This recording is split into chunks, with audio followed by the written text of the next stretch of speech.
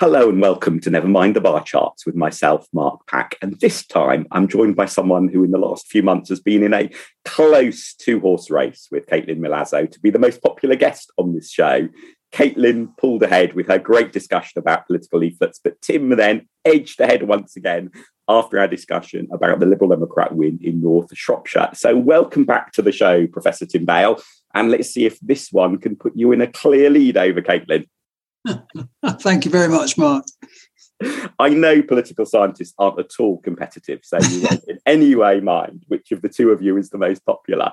But at the end of 2020, we talked about your 5 lessons for parties in opposition and what they need to get right. I thought it would be a nice idea now, a year and a bit on, to return to those 5 lessons and see how we think both Labour and the Liberal Democrats are doing against each of those 5. Let's run through each of them in turn. The first of your lessons was that opposition party needs fresh faces, signifying a generational change, and that sort of being the precursor to therefore hopefully getting a different election result in future. How do you reckon Labour are doing on that? Do they feel like a fresh, new, different party under Keir Starmer? To be honest, I don't think there is a great deal of evidence of that on the Labour benches. You know, the exception to that rule, I guess, for some people might be someone like Wes Streeting, who's now the health spokesman, familiar to quite a lot of people who follow Westminster closely. But I think to the public, he will look different. And his performance has been actually quite impressive, I think, since he's taken over. So with him being the exception, I think most of what Keir Starmer has done is, shuffle the right people into the right jobs, but they are fairly familiar faces. For example, he's brought back Yvette Cooper, persuaded her to become Shadow Home Secretary. I think that's a good move, but she's certainly not a fresh face, as we know. She's been around a long time. She's also put Rachel Reeves into the Shadow Chancellorship, and I think, again, that's a good move. Some people were slightly underwhelmed by her performance, reacting to the recent spring statement by Rishi Sunak, but generally speaking, she's done quite well. And I think Lisa Nandy is in a better place shadowing the communities and local government levelling up department, I should say, than she was at Foreign Affairs. And I think David Lammy is a good pick. So fresh faces, no, but there's always a trade-off between one of the kind of later things that we might talk about. In fact, 2 of them really, visibility and efficiency. I think, Keir Starmer, by promoting some of those people and reshuffling his pack, essentially he's brought in people who know what they're doing and they've got a strong media presence anyway. So, although we don't see a big change there are some advantages to what he's done. As far as the Lib Dems are concerned, I'll let you address that perhaps more than I can. You'll be the better judge of that. I think when it comes to Ed Davey, he's obviously the kind of the big fresh face for people. But he hasn't really had much chance, I think, during his leadership to really kind of impress or really, show people that the Lib Dems have changed. And of course, he isn't a particularly fresh face because he was in the coalition government. Now, he's got a deputy who I think, could perhaps give the impression of a more, if you like, fresh team. But I mean, it's very difficult, I think, when you've only got, 13 MPs to bring in people who will really make a massive difference in that respect. So, yeah, I mean, I think for the Lib Dems, it's a little bit limited, but perhaps you've got more to say on that than I would have. Thinking about both of those, both Labour and the Lib Dems, in a way, there's maybe a slight assumption running through what you've said, that people really notice anyone other than the leader. And I wonder whether the judgment on the fresh faces is really how much is Keir Starmer, not Jeremy Corbyn, and how much is Ed Davey, not the coalition years, and maybe also not Jo Swinson. And I think certainly amongst Lib Dem activists, Keir Starmer is very much seen as not being Jeremy Corbyn. That is also, though, reflected amongst more ordinary people as well, his poll ratings, for example. But I think the question in that sense is that he's done that not being Jeremy Corbyn fresh face, but I'm not sure he's signifying a generational change or being the fresh, enthusiastic voice for the future in the way that, say, Tony Blair most significantly was in the mid-90s, or indeed how David Cameron, with mixed success, but he did in the end become Prime Minister at the 2010 election. David Cameron tried to be ahead of the 2010 election, or even thinking further back about, say, Margaret Thatcher in the late 70s, although she was less popular than Jim Callaghan, she did manage to position the Tory party as being the one for the future against the Labour Party stuck in the past. And on that, I think Keir Starmer, is he really about the future? He's certainly different from Corbyn, but what is the future that he wants? I think is a question. Yeah, I mean, I think we can go on. Labour closely struggle to answer. Yeah, I think we can go on to talk about that. But you're right in the sense that he doesn't seem to have positioned himself at the centre of a narrative about Labour owning the future and the Conservatives being the party of the past in the way that, for example, obviously Attlee managed to do, even though he wasn't a particularly fresh face, it has to be said, of course, and certainly Wilson and Blair managed to do. I think that's right. I mean, Keir Starmer hasn't really grown on people very much, and he didn't make a massive impact to start with. Obviously, it's problematic because he became leader in the middle of a pandemic, or the beginning of a pandemic, we should probably say. It's been going on forever. So, I think he's got that problem. But yes, I mean, there have been quite a lot of polls to suggest that in some ways he's now doing better than Boris Johnson in terms of people's impressions as to who will make the better prime minister, but that's primarily because Boris Johnson has gone, backwards rather than Keir Starmer has really leapt ahead of him. And thinking about those previous Labour leaders, in a way, Attlee is the exception because he had been deputy prime minister during wartime, and therefore that sense of can you trust the opposition? He was in a unique position to be able to answer that question. Yeah. But if you look at then Wilson and Blair, it's quite a short list of Labour leaders who were actually turfed out a Tory government. If you look at Wilson and Blair, in both cases, the phrases that immediately come to my mind, Wilson, white heat of technology, Blair, New Labour, New Britain, those were very much about the future and a sort of younger, energetic, modernising future.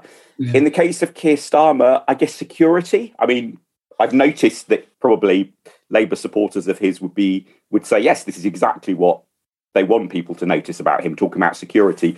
That doesn't feel about the future, though, about a fresh generational approach in the way the white heat of technology and New Labour, New Britain were both very successfully trying to be.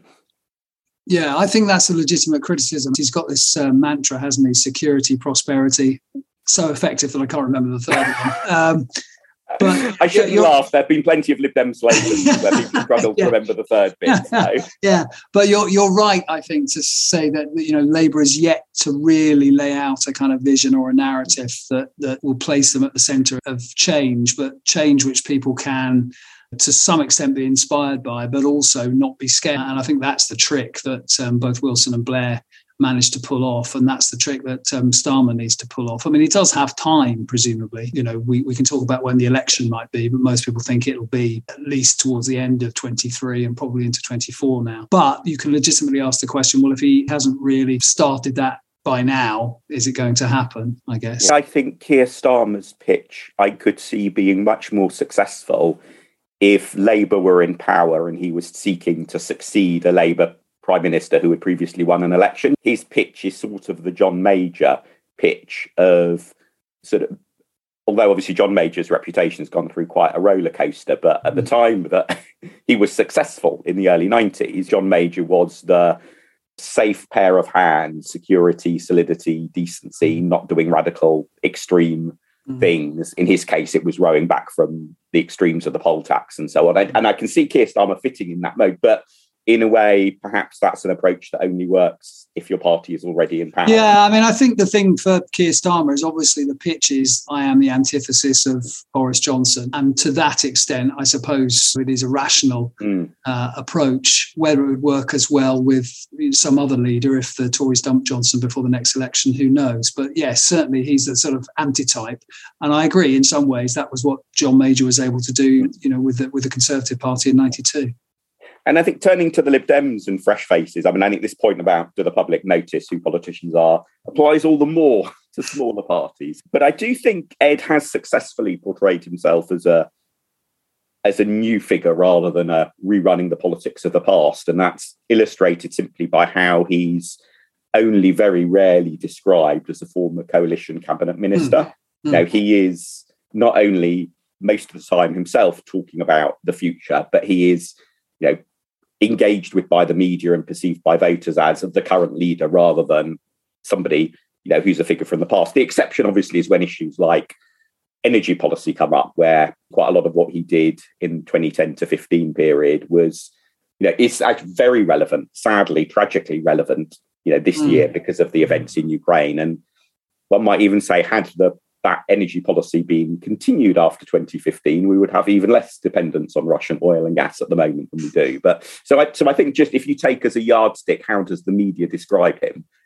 There's a reasonable sense of here is something fresh and different. Yes, and also as much as there's an echo back, it's an echo back to the 1990s of the Lib Dems are the party who win by-elections once again, which is not an unhelpful echo back, perhaps. Yeah, and also, it's got to be said that he wasn't a particularly high-profile member of that coalition cabinet. In any case, he may have been for the Lib Dems, obviously, but for voters in general, they've got pretty short memories, and as you say, their name recognition of politicians isn't that great. So I think even amongst most voters, if they were able to tell you who the leader of the Lib Dems were or was, they wouldn't necessarily say, he was the guy who was in the coalition as well. I think Are you suggesting most voters won't know that I was a former interim joint leader of the party? I'm shocked, Tim. I'm shocked.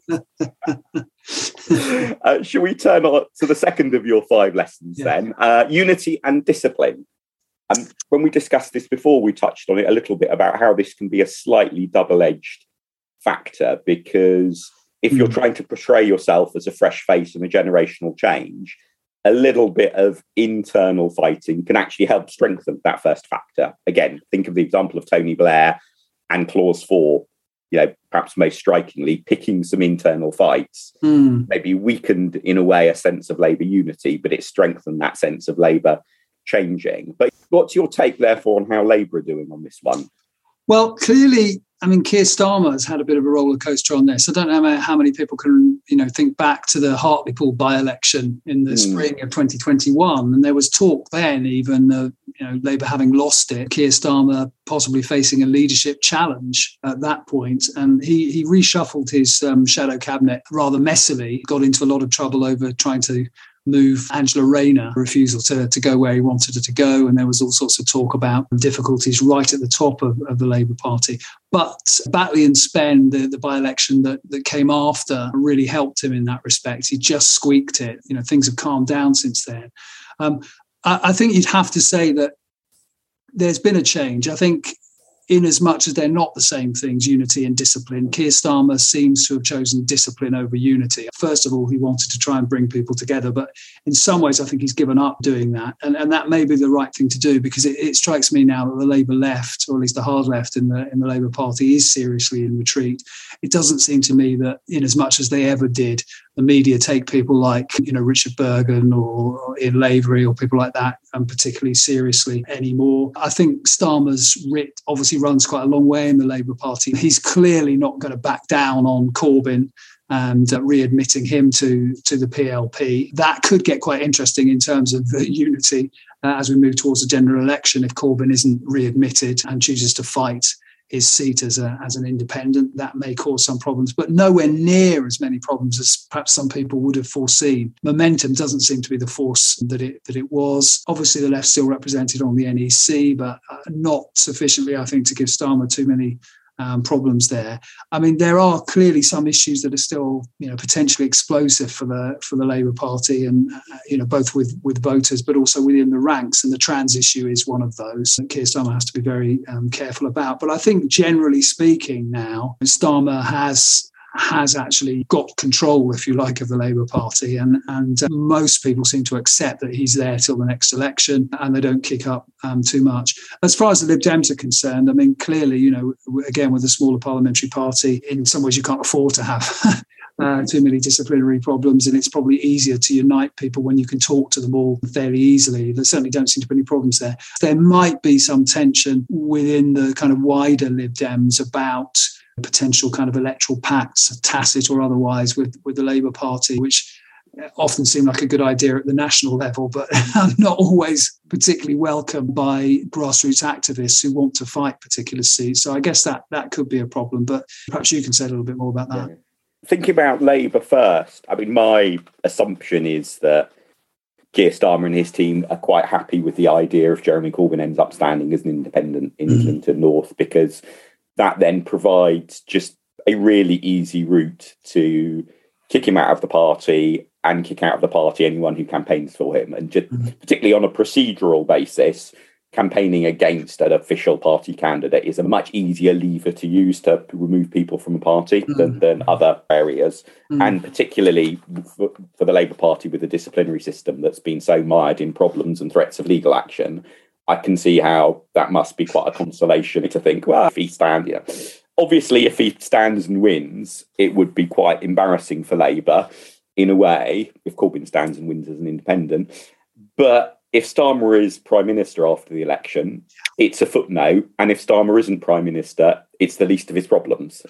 So that's my, and therefore I think I would expect that Starmer and his team will end up sacrificing a bit on the unity front in order to make the point about it's a disciplined party and to reinforce that point that he isn't Corbyn.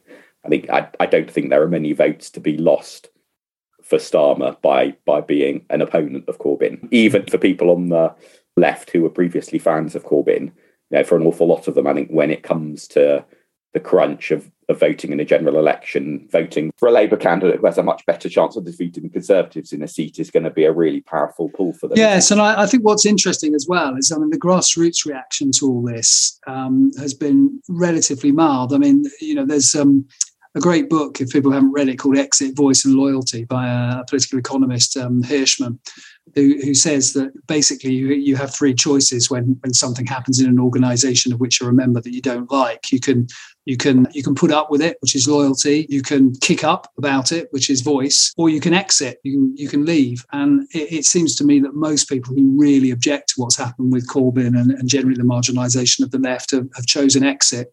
Or loyalty. There hasn't really been anywhere near as much voice as one might expect.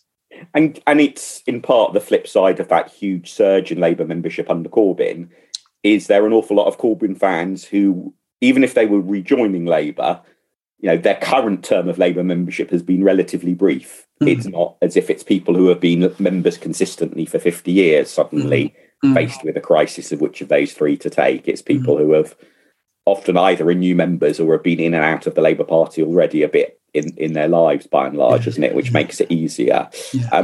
Thinking about the Lib Dems, you might expect me to have a fairly positive score for the Lib Dems on every criteria. Well, I'd hope so, in a way. I think we've navigated, in particular, this issue about Europe pretty successfully.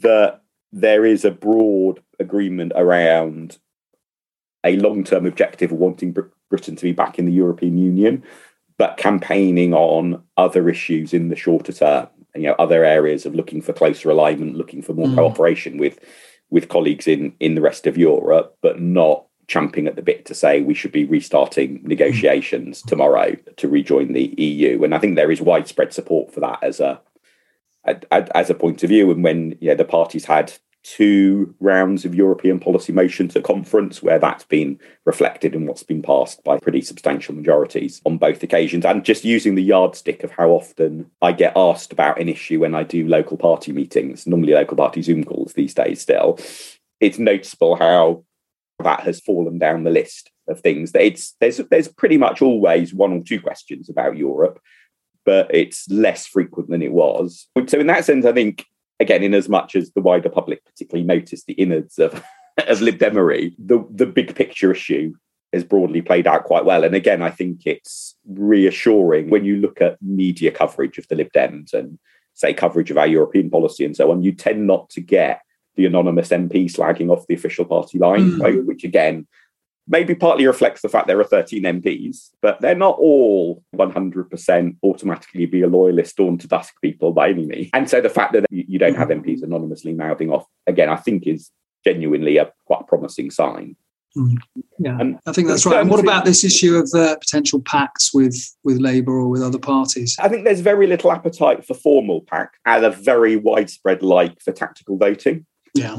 I don't think there's a huge amount of pressure for formal seat deals. Probably this does come up more often from members, with there being, more often people saying, well, why are we not doing it?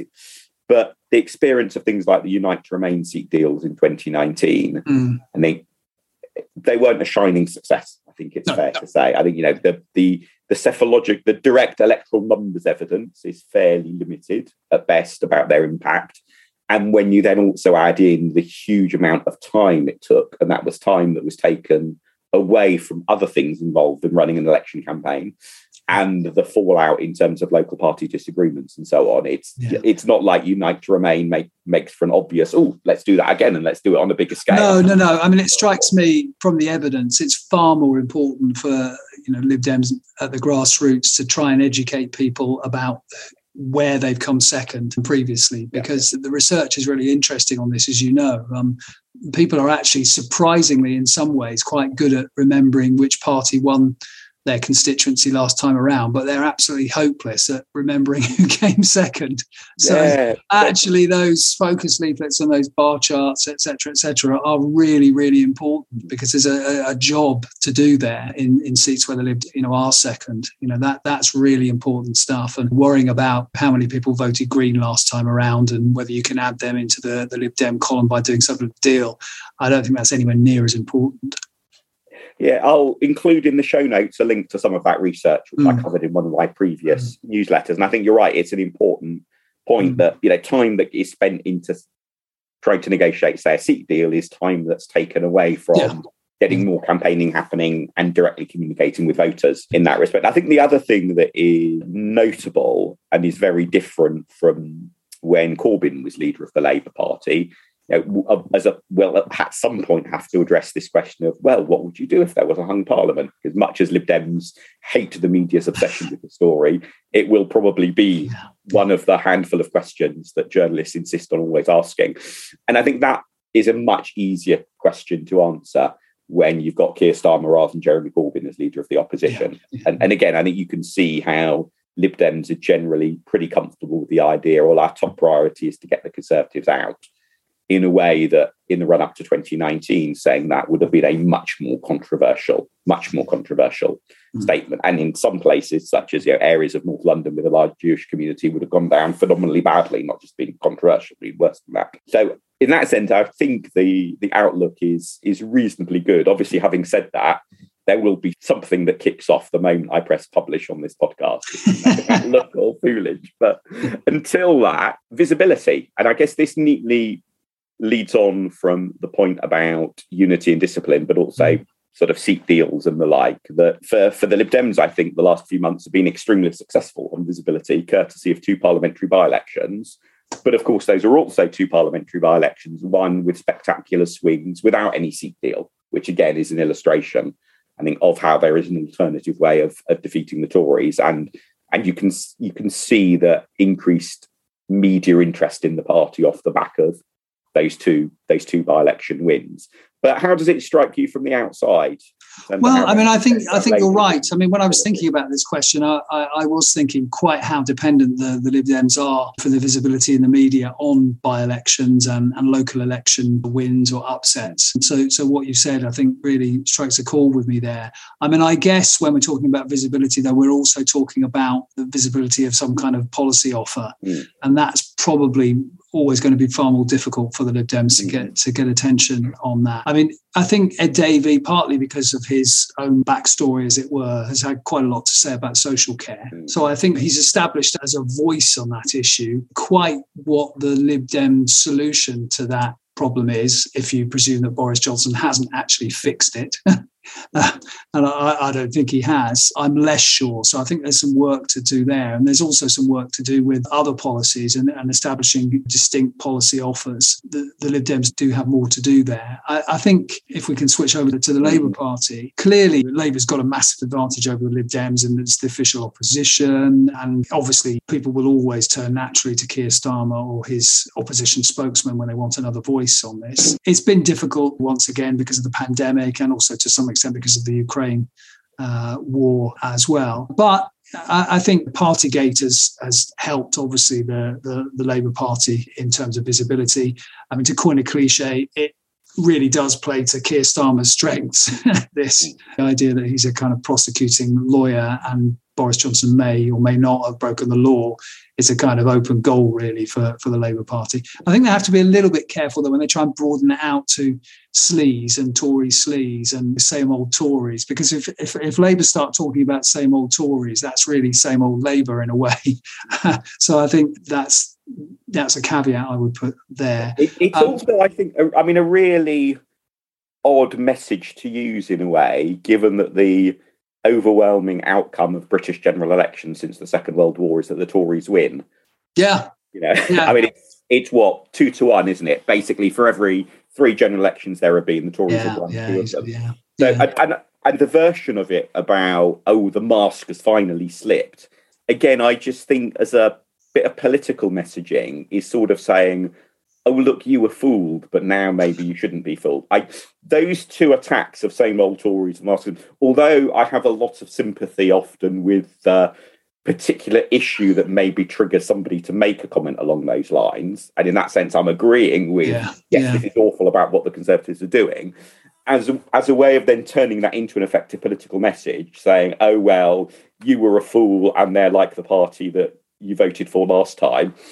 I think you put that perfectly, actually. I think that's a really good point. I think on the specifics, one can understand why people make that accusation, but actually as a form of messaging, it's not particularly effective or efficient. So I think you're right on that. I mean, more generally, I think obviously Keir Starmer has managed, as you've already said, present the Labour Party as having turned away from Jeremy Corbyn. But I think my problem is, and perhaps it's a problem for a lot of voters, there isn't really much sense, and we already talked a little bit about this, of new policies, a new agenda. There are accusations in some ways that it's kind of reheated Blairism on the one hand or diluted Corbynism on the other. And even the one thing that they've done recently that does seem to have cut through a bit, which is this windfall tax on gas and other generating companies. That, of course, has echoes of New Labour in 97, and people will associate windfall taxes on big business with the left of the Labour Party. So in some ways, even that's not that novel. I mean, I think what Labour do need to do, in as much as I would ever tell them what to do, is that they really do, I think, have to find a way of talking about a Labour Party that has some idea of how to bring growth to an economy that hasn't grown, and how actually not just address this cost of living crisis, that's shades of Ed Miliband there, but to actually talk about how they're going to raise people's wages over time and to some extent control inflation as well. So, I mean, I think it is the economy stupid for the Labour Party. And they do need, and I think I said this on Twitter somewhere, they really need to be in a position, where, they can ask the question that Ronald Reagan asked in 1980 in those debates when he said, are you better off than you were 4 years ago? They really need to be asking, are you better off than you were, what will it be, 13 years ago, maybe even 14 years ago? And the maths is on their side. The stats are on their side. People are not. I mean, we are in a situation where literally people's standards of living are, the same or lower than they were back when the Conservatives won power. So, I mean, I think, absolutely zeroing in on the economy and on people's personal experience of the economy. And I think they have to be very careful as well, not getting sucked into the trap. And it comes back to something you've just said, actually, about sleaze, of focusing on the hit to people who are very badly off of the Conservatives' policies, because the fact is that a lot of those people either vote Labour anyway or don't bother voting, and there are a lot of people who don't regard themselves as poor, who won't be particularly kind of inspired by that message. They may have compassion for those people, but they won't see in Labour's messaging about that themselves being addressed. So I think Labour really needs to be able to talk to everybody about the hit that they've taken over the last few years. I think that's really, really important. And as I say, that has to be tied to some sense of what Labour can do to actually grow the economy faster and therefore share out the benefits of growth more fairly. Yeah, and I think that's going to be, that last bit is going to be particularly important for Labour and indeed the Lib Dems as well, in that if either of us, in a way, simply hark back on what's happened over the last few years, not only is there always that risk in being backward looking about whether the voters really want to cast a verdict on the past or choose an option for the future when it comes to their ballot papers, but also because of the combination of coronavirus and the Ukraine, there is a misplaced but plausible sounding alibi for current poor economic performance. And therefore, if the Conservatives run a campaign that has got a souped up version of levelling up, maybe at the heart of it, as a vision for the future, and a sort of battered but serviceable for political debate purposes alibi about coronavirus and Ukraine, I can see a Labour campaign that's all about looking backwards over a decade really failing quite badly. And I think the temptation, and it would be a mistake, would be to therefore think, well, what we really need to do is batter this alibi, because this alibi doesn't stand up, does it? Because look at comparisons with other countries and all of that. When actually the real solution is not to get sucked into an argument over the alibi, it's to get a better vision for the future. Yeah. Obviously, there are shades of the European referendum in this. The fight to pick wasn't over 350 million. It was over what's the better future that being in the EU will provide. And I think, obviously the Lib Dem answer to that is very much a focus on the individual, about trying to give everyone the best possible opportunity to make the choices that they wish to make in life. How well we'll be able to communicate that, ironically, partly depends probably on, for example, whether there's another winnable parliamentary by-election, because of the visibility that comes with that. I think for the Lib Dems, the visibility and the vision ability, therefore, to project an image for the future are so closely tied together, whilst Labour does have a certain default level of publicity that gives them a bit more of an opportunity. Of course, there's always the problem, both for the Lib Dems and the Labour Party, of course, about how much policy work you do, because there's always a risk, of course, if you do come up with anything particularly inspiring or looks like it might work, of it being stolen before the election. But there's also a trade-off there, because if you don't do it reasonably soon, then there's no way the public are going to be able to pick up on it in the few weeks of an election campaign. So that is going to have to be thought about. But at the moment, I couldn't really name Labour's top 5 policies for the future, even just on the economy, apart from the kind of windfall tax as a way of responding to utility prices. It's difficult to think of anything headline grabbing that they could do, and likewise with the Lib Dems, although obviously with the caveats that you've already mentioned, we haven't got anything like 1p on income tax for schools. I'm not suggesting they go back to that, and I'm sure you wouldn't suggest they go back to that, but at least we knew what the Lib Dems were arguing for back when that was one of their signature policies. Okay, so turning to the fourth of the 5 factors, efficiency and professionalism. I feel like this is asking you to evaluate how I've been doing in my job as party president in March. So what's your take on Labour and the Lib Dems on this score? We'll start with the Lib Dems. Mark, you've done splendidly. I mean, obviously, A+, 10 out of 10 for what you've been doing. I mean, one thing I have noticed about the Lib Dems, and maybe you could say more about this and you could talk more generally about the Lib Dems, but it seems to me that the Lib Dems are getting their candidate selection going early, which is really, really important when you're fighting winnable seats to get a candidate who can build up some media presence locally, has some kind of name recognition. And I say this coming from and living in Eastbourne on the south coast. You've already selected your candidate there, Josh. That's a winnable seat for the Lib Dems. You've chosen a local person as well, someone who's young, impressive, looks very different from the kind of standard parliamentary candidate. And I'm guessing that's going on in other places as well. So that strikes me as a win, really, for the Lib Dems. Not necessarily the seat, but the strategy anyway.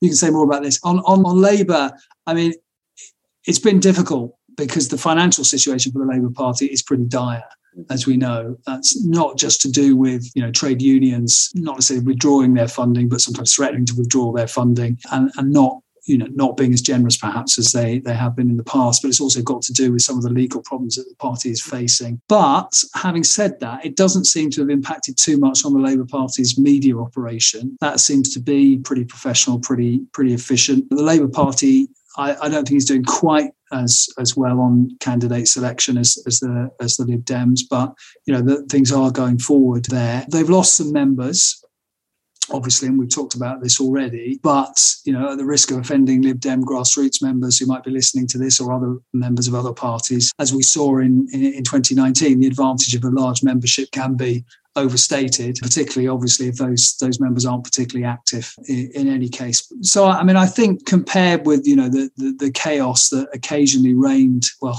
and certainly during the general election reigned in the Labour Party at the top level, just getting sort of basic things right. I think the Labour Party does seem to have improved to leave some bounds on that.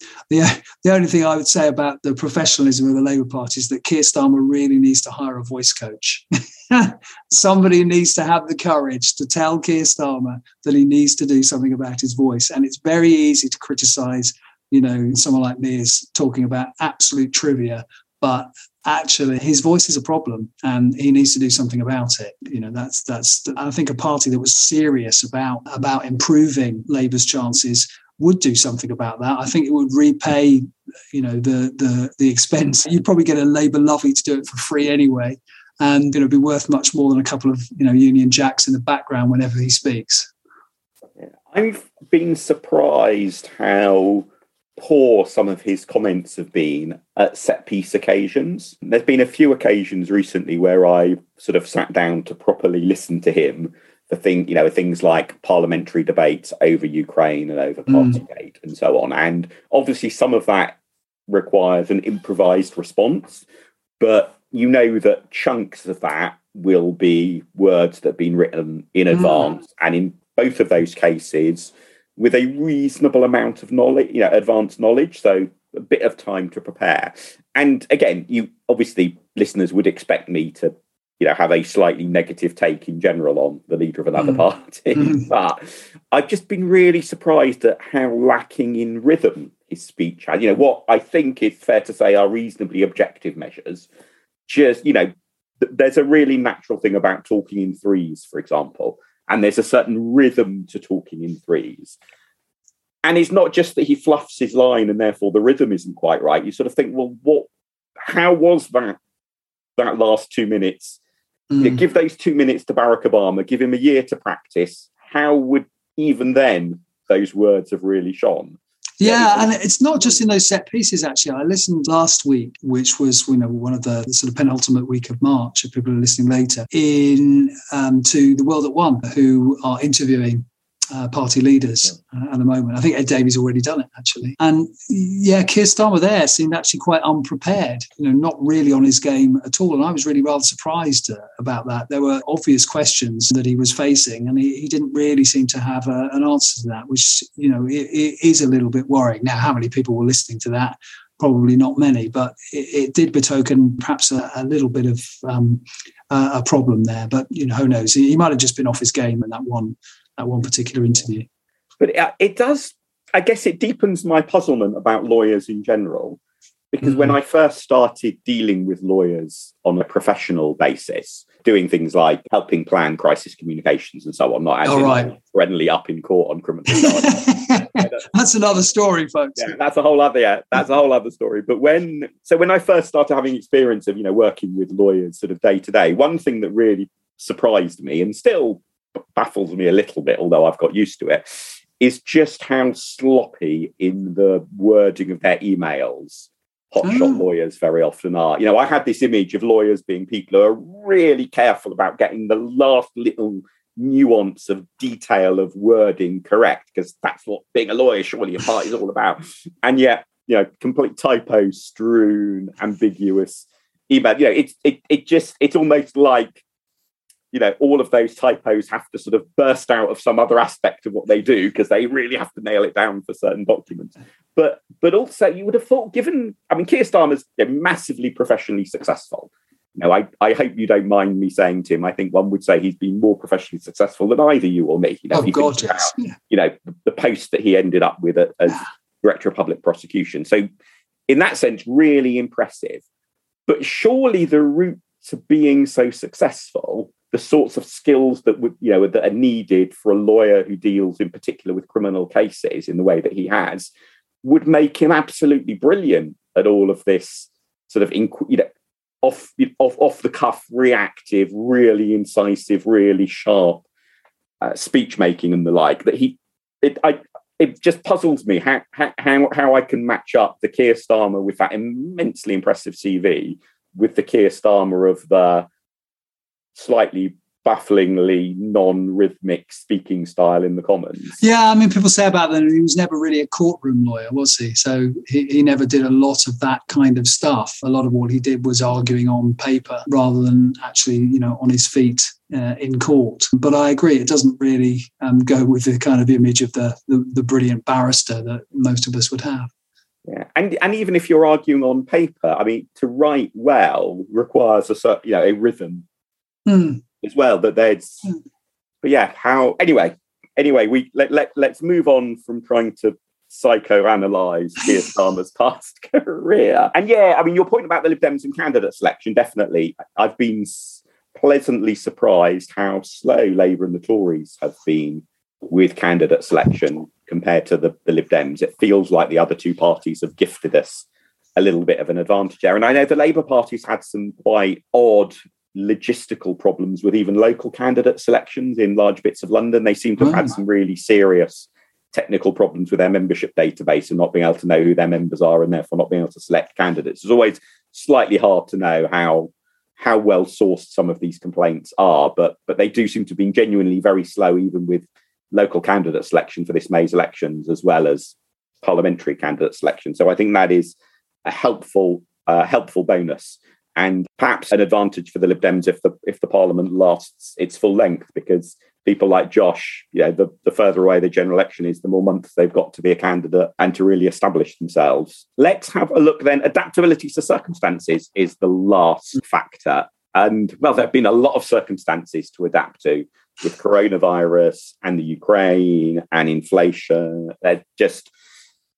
Politics hasn't been short of events to throw at leaders. How do you feel Keir Starmer has done? Should we take him first? Well, I mean, we've been talking about, how swift or otherwise he is on his feet. But I think generally speaking, Labour have done pretty well. I think on Partygate, they did press the case for the prosecution pretty efficiently. I think they're wise enough to realise that if they are successful, then Boris Johnson might not always be there, and there are other people who might take over, although they do seem to be basing strategy on Rishi Sunak taking over, which might not be the case anymore after the spring statement. But generally speaking, I think there is a sense there of a kind of hunger for office, an ability to switch from one issue to another. So I don't think I'd be particularly critical on that. I think that they've been much better at kind of reacting to events than they have at forging a narrative. And in some, the latter is possibly more important than the former. In terms of the Lib Dems, I mean,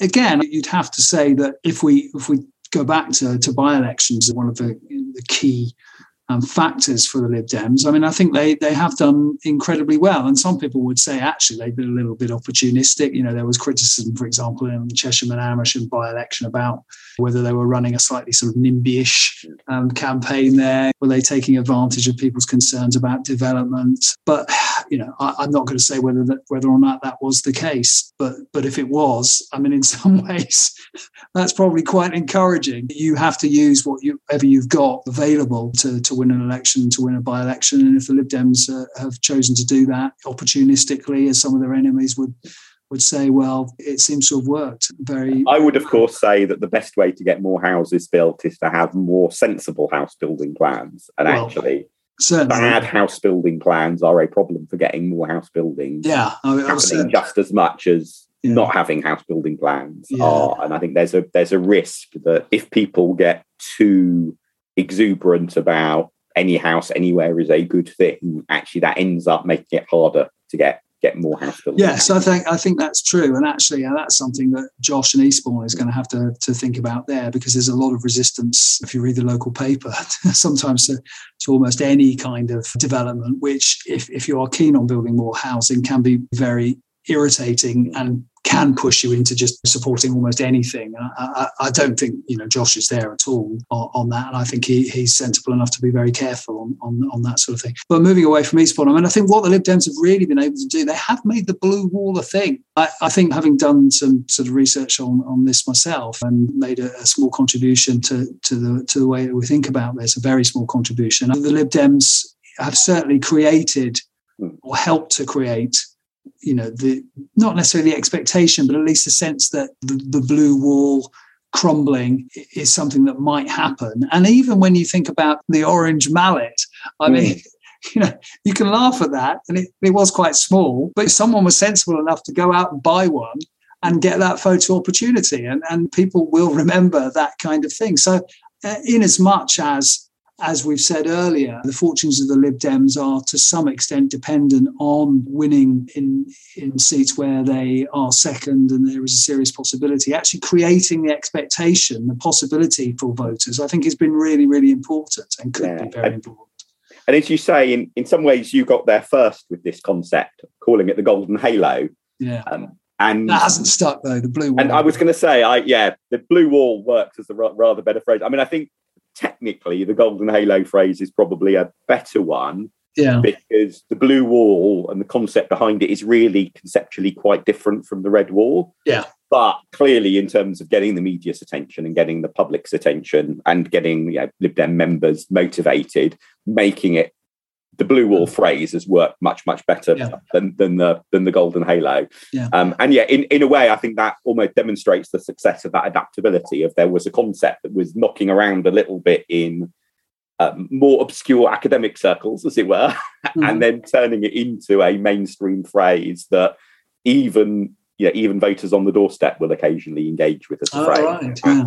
Yeah. That I think has been hugely useful. And also, although in a way the golden halo concept at sort of at a pure basis was the better one, from the point of view of make part of the red wall, blue wall story, it makes it much easier to get the Lib Dems into stories, doesn't it? Yeah. But I will include a link to the really good research paper that you co-authored on the golden halo a while back, because I think that is still, the content of that is still relevant, even if it might be tempting to do a find and replace that insert the blue wall regularly through that document. So overall, what's your feeling? Well, maybe the right question to ask about these 5 criteria overall is, how do you feel that Labour and Lib Dems have done since the end of 2020 on these, in particularly though, whether either or both of them have done much better or much worse than you were expecting they would? Is there any under or over performance going on here?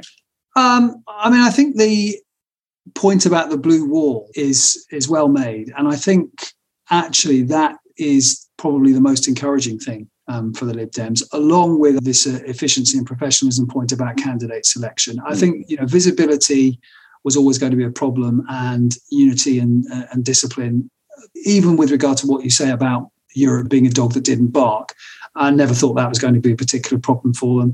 And I think Ed Davey isn't seen necessarily as a blast from the past, is seen as quite different. So, I think the Lib Dems have done pretty well. So if I were going to, score them, I'd say there's a very good B plus on that. I think for Labour, generally speaking, I think they've done okay. I think the fresh faces thing has been a bit disappointing. I think unity and cohesion and discipline, I think they've done pretty well on. Visibility, it's the lack of policy that worries me, and the lack of a narrative that worries me. I think on efficiency and professionalism, they've done reasonably well. And on adaptability, they have proved themselves reasonably well able to react. So again, we're talking a B rather than an A for the Labour Party. So, not a disaster by any means for both parties, but I suppose could do better, but without the sort of pejorative sense of that phrase.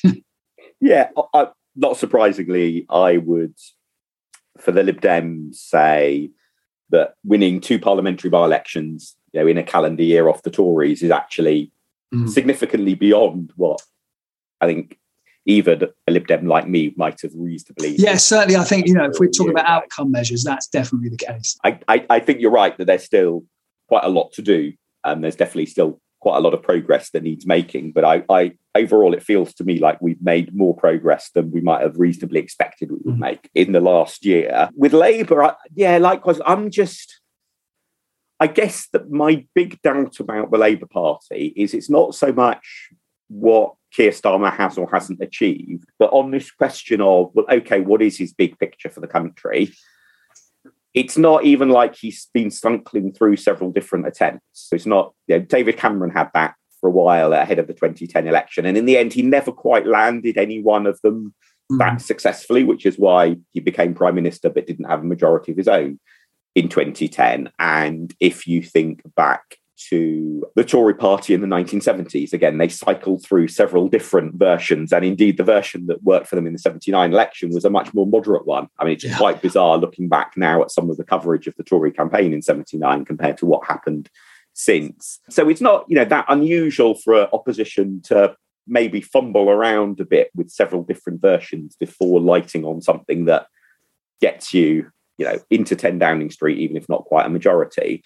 I think New Labour is very much the exception in terms of that relentless focus and direction right from day one, really. But it's just the fact that Keir Starmer doesn't really seem to be trying any vision. It's not like he's tried one and dropped it and tried another and dropped it and tried that would at least be a pattern that has sometimes ended up working out okay. It's like, other than not being Corbyn.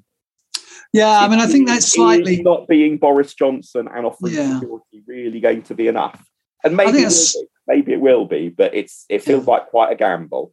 Yeah, I think that's slightly reflective of an approach which is get control of the Labour Party first, above all, and then move on. But at the moment, there's not a great deal of moving on. I think you're right. Yeah, and I'm just struck that when he had his first conference speech after becoming leader, and it was a virtual conference speech because of coronavirus, being introduced by a very, prominent Jewish Labour figure was a clear act of symbolism, and I think was a very powerful and very welcome act of symbolism. I can't think what the equivalent act of symbolism on policy and vision for the future is meant to have been. It not as in that there's been one and I happen not to agree with it because my politics are different, but I'm not sure even if I'm a Labour supporter, what's the one I'm meant to have noticed. Yeah, good point. I don't know. Is there one that you've noticed, or an attempt that you've No, noticed? not really. And I mean, this is what we've in some ways been, addressing and circling around when it comes to the Labour Party. There isn't much sense of what it would do really, really differently, not just from the Conservatives, but also from what's been done in the past more generally, particularly about economic growth. So I think to cover the bases, just in case Keir Starmer wins the next election with a majority of 117, I guess the thing that might work out of all of this is what's particularly in Australian politics often called a small target strategy of you say and do as little as possible different from the incumbent, so that the one or two areas of difference that you do pick, you can really go to town on, because they're the ones that the media are therefore forced to pay attention to, because you're not saying anything interesting on anything else. You can sort of set the agenda. Yeah, I think that's a really good point. And one thing I would say, and I remember, when we were thinking about these 5 tests, which actually come not originally from me, but from Stuart Ball in his book on the Conservatives recovering power over, the centuries, is what else would you say? And I think the ability to prioritise is incredibly important, and that speaks to what you're saying. And what also speaks to what you're saying, I guess, it would be another one, which is actually developing some kind of USP, some kind of proposal that is absolutely associated with you, is incredibly memorable, and that other parties can't copy and replicate. It strikes me that the Labour Party haven't done that so far. The Lib Dems haven't necessarily done that so far either. I mean, obviously, it can get you into trouble when we think about abolishing tuition fees, for example. But having one or two things that you become associated with, and that in the public mind, and as you say, the media can't help but focus on, they would be useful tests. And we haven't seen that yet. Yeah, I think we've seen from Ed Davey with the focus on caring, a version of that works very well for media interviews and media profiles, that he has a very compelling personal story of why he's in politics and why caring is so important to him. The challenge, as we've touched on across several of these criteria, is to be able to turn that into something that enough voters notice to really make a difference in a general election. And that's always, I think, going to be hard for a third or fourth party leader, that you can do a lot of preparatory stuff, but it's that media attention that you really only begin to get when the general election itself is upon us that gives them that opportunity to break through. And we've seen that with previous Lib Dem leaders, that it's their first general election campaign that's the real make or break moment. Sadly, sometimes it's the break moment, but it's also for, say, Paddy Ashdown and Charles Kennedy being the make moment as well. And in that sense, I think there is genuine scope for Lib Dems to be a bit more optimistic that come the advent of an election, that gives an opportunity to do something different. I think for oppositions, it's quite rare for their reputation to really shift come an election because they've had so much more coverage outside of that election. So I think for Labour, that's a tougher challenge to meet. But we will see how that plays out over the next few months and years. And hopefully we can come back before the next general election and see how things are progressing on these 5 criteria. So thank you so much for that, Tim. If people have found Tim's insight wonderful and entertaining, as I have, then please do tweet at him at Prof Tim Bale or myself at Mark Pack, and you can find this podcast on Twitter at Barchart Podcast. Do look out in the show notes for follow-up links to what we've discussed, including the previous show from Tim when we talked about these 5 criteria a little while back, and also links to that Golden Halo pamphlet, which I think is really well worth the read, full of lots of interesting information. And finally, if you like listening to this episode, please do tell others about the podcast and give it a rating or review in your favourite podcast app. Thank you, everyone, for listening.